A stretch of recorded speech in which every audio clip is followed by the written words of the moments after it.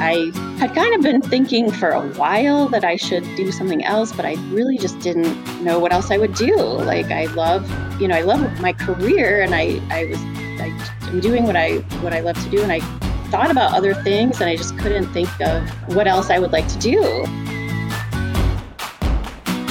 Biologically leaning Liz Rawson wasn't pre-med because the idea of doctoring to people just didn't appeal. Once she realized what was keeping her away wasn't the medicine part, but the people part, she set her sights on veterinary school, even if she had to play catch-up a little. Though her career has concentrated her surgery work on cats and dogs, she most resembles the Energizer Bunny, just going and going, no matter the circumstances. Find out how sometimes just getting through is the way ahead on today's Roads Taken with me, Leslie Jennings Rowley. I'm here today with Liz Rawson, and we're going to talk about how our paths can be filled with creatures great and small, and you come out with new perspectives. So welcome, Liz. Thanks so much for being here. Thank you, Leslie. It's good to be here. All right. I start these the same way every time, asking, when we were in college, who were you? And when we were getting ready to leave, who did you think you were going to become? Okay, so when I arrived to college, I actually went to high school in New Hampshire, in a small town in New Hampshire, so it was actually close for me. Back then and now, I'm notoriously have a hard time making decisions, especially big decisions. So I applied early admission for Dartmouth because I figured it was a great school and close to home, and I got in early admission. So that my decision was made, which was the best thing for me. I grew up in a military family, so I was in New Hampshire at that time, but I have lived in various areas, so I felt a little more exposed than some of my high school classmates. But still, obviously a lot to learn, pretty naive, didn't know exactly what I wanted to do, but definitely more on a science-y side versus I feel like everyone was in history or government. I didn't take any of those classes the whole time.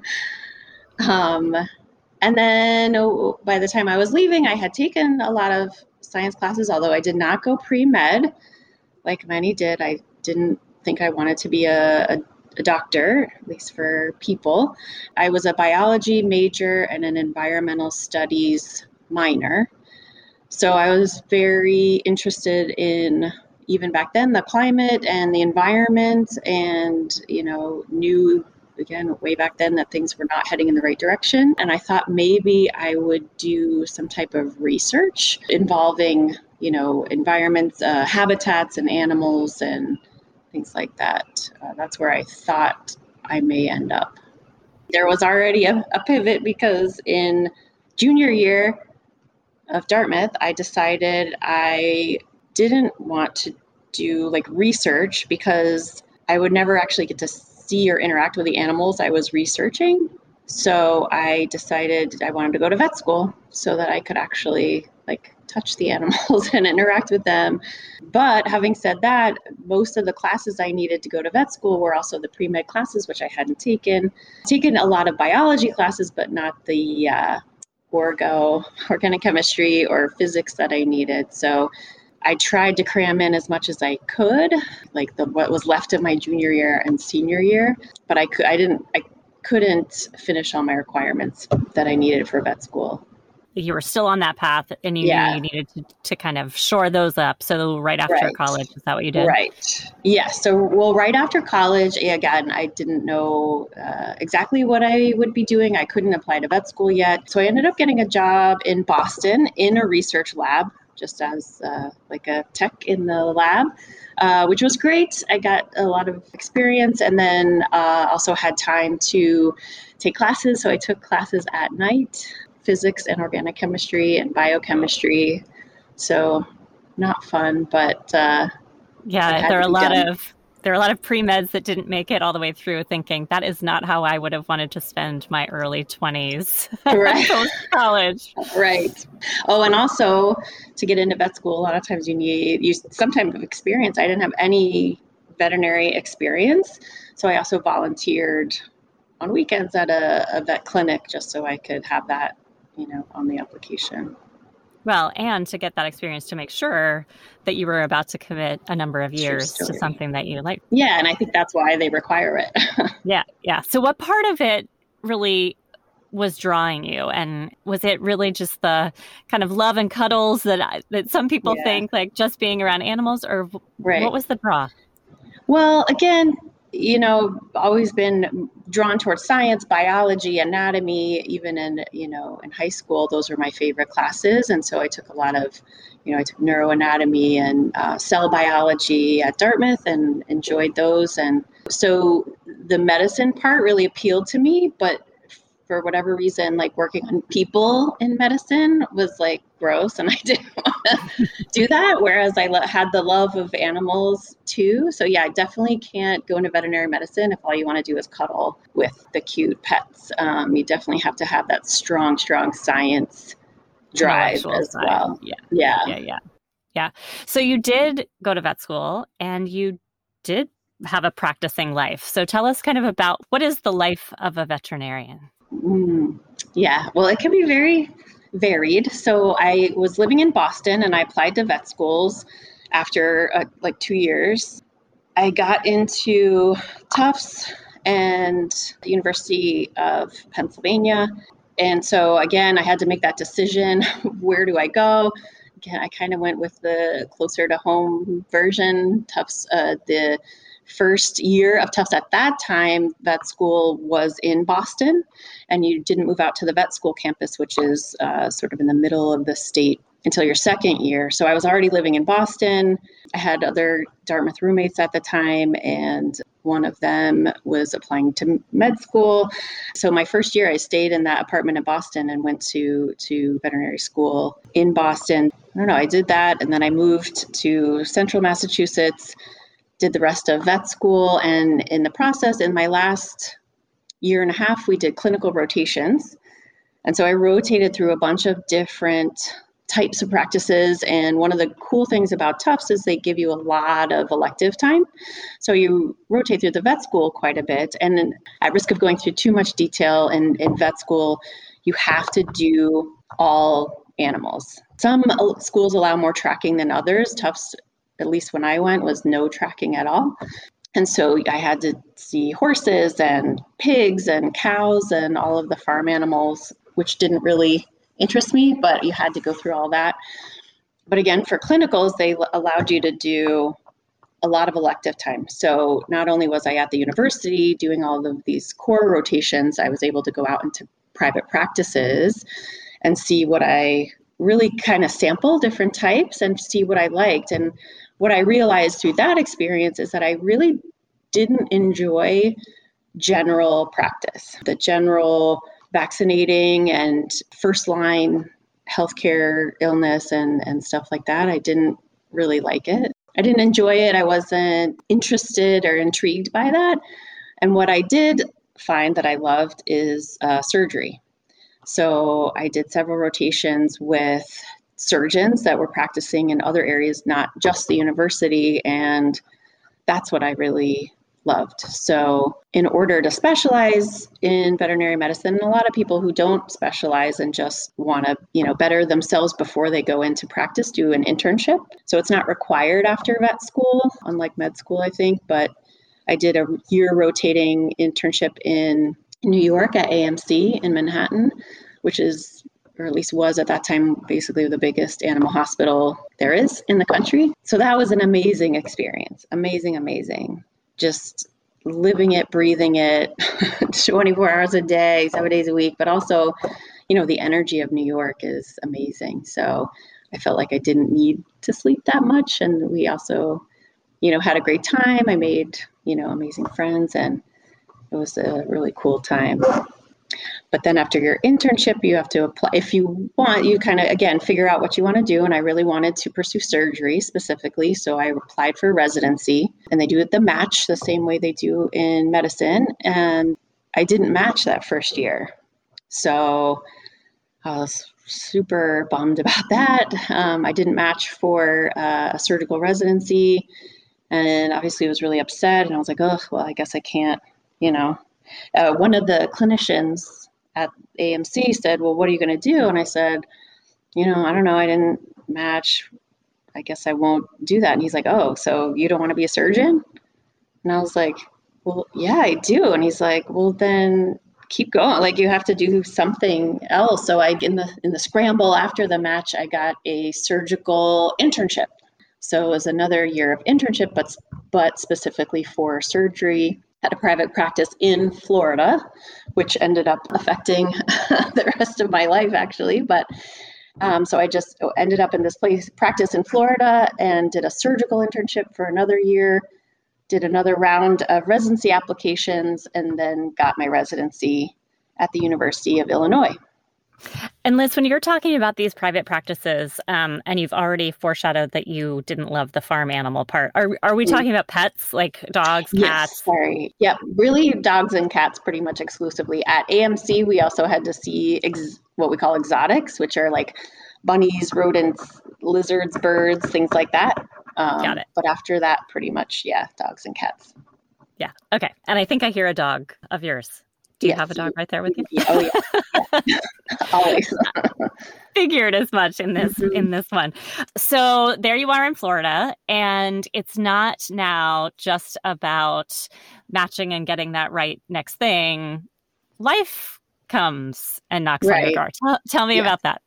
Yes. So during my surgical internship, somebody that I was working with there, we ended up hitting it off and started dating. And then really quickly things became serious. And when I matched for my residency in Illinois, he actually proposed to me, which is still like surprising to me how quickly that happened based on like my previous relationships that did not move that quickly. But yeah, so I got engaged and we moved together to Illinois, which neither one of us really wanted to do.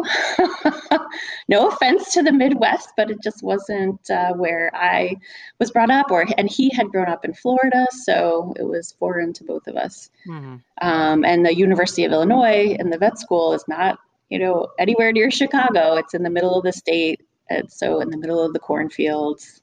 Yeah. And so how long is the residency? 3 years. So he spent 3 years. So he knew what he was getting into. Yeah, exactly. He was, he knew he was coming. But anyway, yeah, we spent 3 years in the cornfields of Illinois, not really enjoying that part, but just getting, my training in and what I needed to do to move on. And was the first move on back to Florida? It was. Yeah. So again, after residency, I interviewed around. I interviewed in Arizona, California. Like I would have loved to maybe ended up out west somewhere. But, the way the jobs worked out, we ended up coming back to South Florida. I worked at Coral Springs Animal Hospital. That's who hired me right out of residency. And I stayed there for over 13 years. And that probably made your spouse happy, kind of being back in that world. Yes, and definitely. It was a great place to kind of be a family and have that career. But even the things that you love morph. And you've shared with me that there came a time when you started thinking about pivots. And so let's talk about the next chapter. Right. So working at Coral Springs was great. It was, again, a very large hospital. We had over 26 doctors, staff was over 150 people. So it was a specialty hospital, but also had a general practice side. We had, surgery, which is myself. When they hired me, there were 3 surgeons, and then some people left, some people came in. So there were only 2 of us for most of that time. And then we had internal medicine, cardiology, oncology, like all the major specialties for veterinary medicine. And so I was really happy there. I was very happy with my coworkers, my colleagues, my work. I love, doing what I do and doing surgery on pets and helping their problems. I have to ask, were any of the exotics alligators? Not for our practice. Okay. We did not just do that. Yeah. Despite your loving it, I know there were things in the work life that needed a second look, but personal things were also requiring some of your energies. You said you could tell us about that. In 2014, when I was 40, I was diagnosed with breast cancer, and I went through kind of a rough road with that for a couple of years, which was a big part of my life, but now seems like so far away. So all that was happening to you while you were in this, being half of a surgical unit? Yes. So high pressure situation. It's actually, yeah. When I turned like 35, they said, oh, you should probably get a mammogram. But that's when I was having my kids. Like I had my kids later than a lot of people. And because I was doing all that career stuff, I needed to get, all these boxes checked to get my residency done and and then pass my boards. And then I was like, okay, now we can have a family. So we had kids, but during that 35 to 40 is when I was having them and nursing and doing all these things where I couldn't really get a mammogram or didn't want to. So after my 40th birthday, my doctor was like, okay, you really need to do this. So I did. And on my very first mammogram that I ever got, they saw not a lump, but this conglomeration of little calcifications. And where I went, the doctor said, that's not normal. It doesn't look like a tumor. I don't know, but we have to biopsy it and see, but it'll probably be fine. And so I did a biopsy, and then I get this call that it's breast cancer. And so I, come in to meet with her, and we're talking about surgery, and my husband thankfully came with me to the appointment because we're scheduling the surgery and stuff. And he was the one that was like, wait a minute, like this is too rushed. It's too much. Let's back up. I spoke with a friend of mine who knew somebody, and I went to a different doctor, and she examined me, which in hindsight, I realized the other one really hadn't done a full physical exam, which is so funny in somebody in the medical field. And yet with my own health, I was like just oblivious. But she did a physical exam, and she's like, oh, one of your lymph nodes is big. We need to look at this and figure out what's going on there. And so I had a lymph node biopsy or aspirate, and they're like, well, it's in your lymph node. So it was surreal. And she said, look, this isn't, we need to do chemotherapy first before we do surgery. And that was kind of the newer way to go about it. So I ended up going through chemo, lost all my hair, the whole deal. For 6 months, I went through chemo. With late stage toddlers, right? Yes. So 2 and 4 years old. And I worked the whole time, the entire time. And I didn't really think about it. I just was like, okay, I scheduled my chemo on my days off. And there were a couple times, and I would always be like, can we hurry this up? I gotta go. I gotta go. I got things to do. And the nurses were always so annoyed by me. And then I had to do radiation. That was a bad year for me. Yeah, I can imagine. And I mean, who knows? Maybe you needed that work to keep you sane, but that's a lot. So would you say that was the beginning of when you were thinking, how am I going to do all this? I can't do this. Or did that come later? It came later, believe it or not. I was still just in that, I don't know, work, keep doing what you're doing. And I don't know, but it didn't occur to me. And like I said, until later that I had a friend go through it that I could have at least taken a couple days off somewhere in there. But I didn't, I don't know. Yeah. But now you're healthy. But now I look back at it and it almost seems like it's, it happened to somebody else, because it's so far out there. Right. But you did keep working through all of that. And as you say, you loved it, but there did come a time when you needed to re-examine it. Yeah, so I really enjoyed it. But yeah, over the years, we had a couple of kids and, they were quickly actually getting older and having more activities. And I found that I was missing a lot of their activities because the life of a veterinary surgeon, probably similar to a human surgeon, is very busy and in demand. So I was supposedly only working 4 full-time days a week, but I was, in addition to that, on call 50% of the time because there's only one other surgeon. So the two of us split. We were open 24 hours a day, 7 days a week. Oh. So every holiday, every weekend, everything was covered by 2 people. So it became a lot. And even if you didn't happen to be called in, you were still on call. You still had limitations of what you could do or where you could go.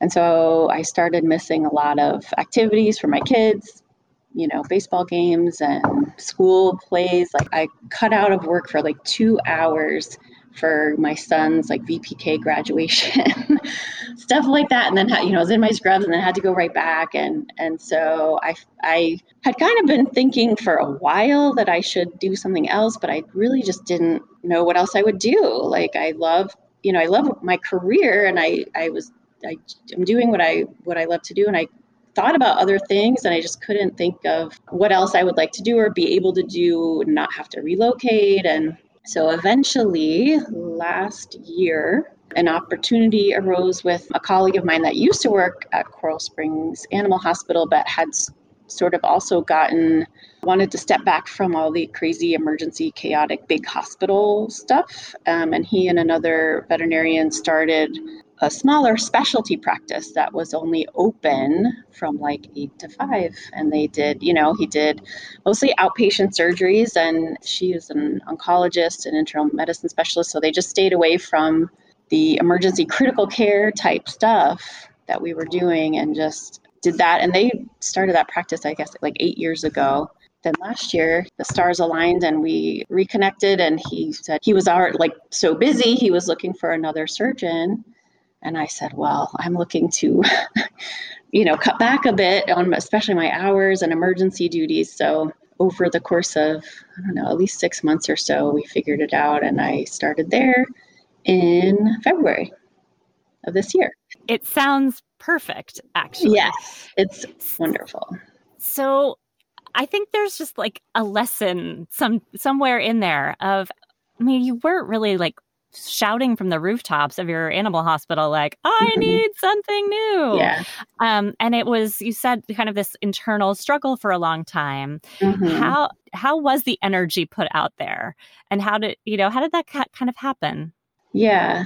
One of the specialists at the practice was kind of thinking the same thing. And we thought, with that model that we knew about, maybe he and I could start something similar in a different area.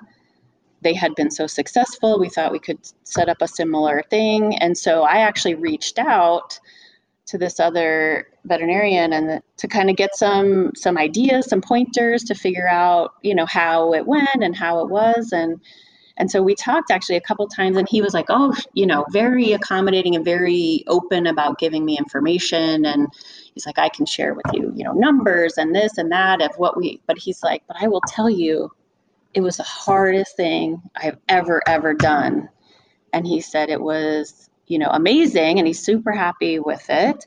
But he said it was immensely difficult to get a practice off the ground, like from zero, So he said, if you're looking to work fewer hours, starting a brand new practice may not be what you really want to do. And he's like, you've got me thinking, because I've been really busier than I've wanted to be. And he started it to get also that work-life balance. And he said, I'm working way more than I want to as well. And I've been thinking about getting a new surgeon, but probably now is the right time. We have known each other and worked together. So he knew, you know what I mean? It wasn't like an unknown entity. Right. And same with me. So it worked out. The timing just worked out for both of us. But it required you to be a little vulnerable and, share something and ask questions and, be open to, when you started asking those questions, you weren't thinking, I'm going to join this guy's practice, being open to thinking of something else, which ultimately does sound like you didn't have to start from ground zero and you're in this great environment. So, well, kudos. Yes. I'm glad that worked out.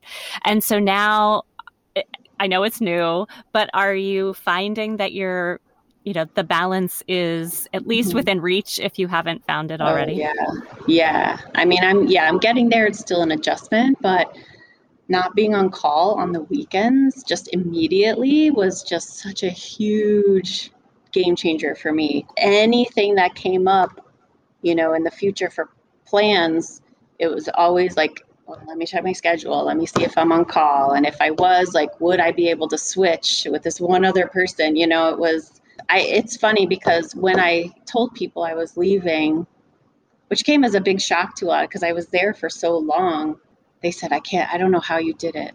I don't know how you did it for so long. And I was like, I don't know how I did it. It's just like, you just day after day, you just do it.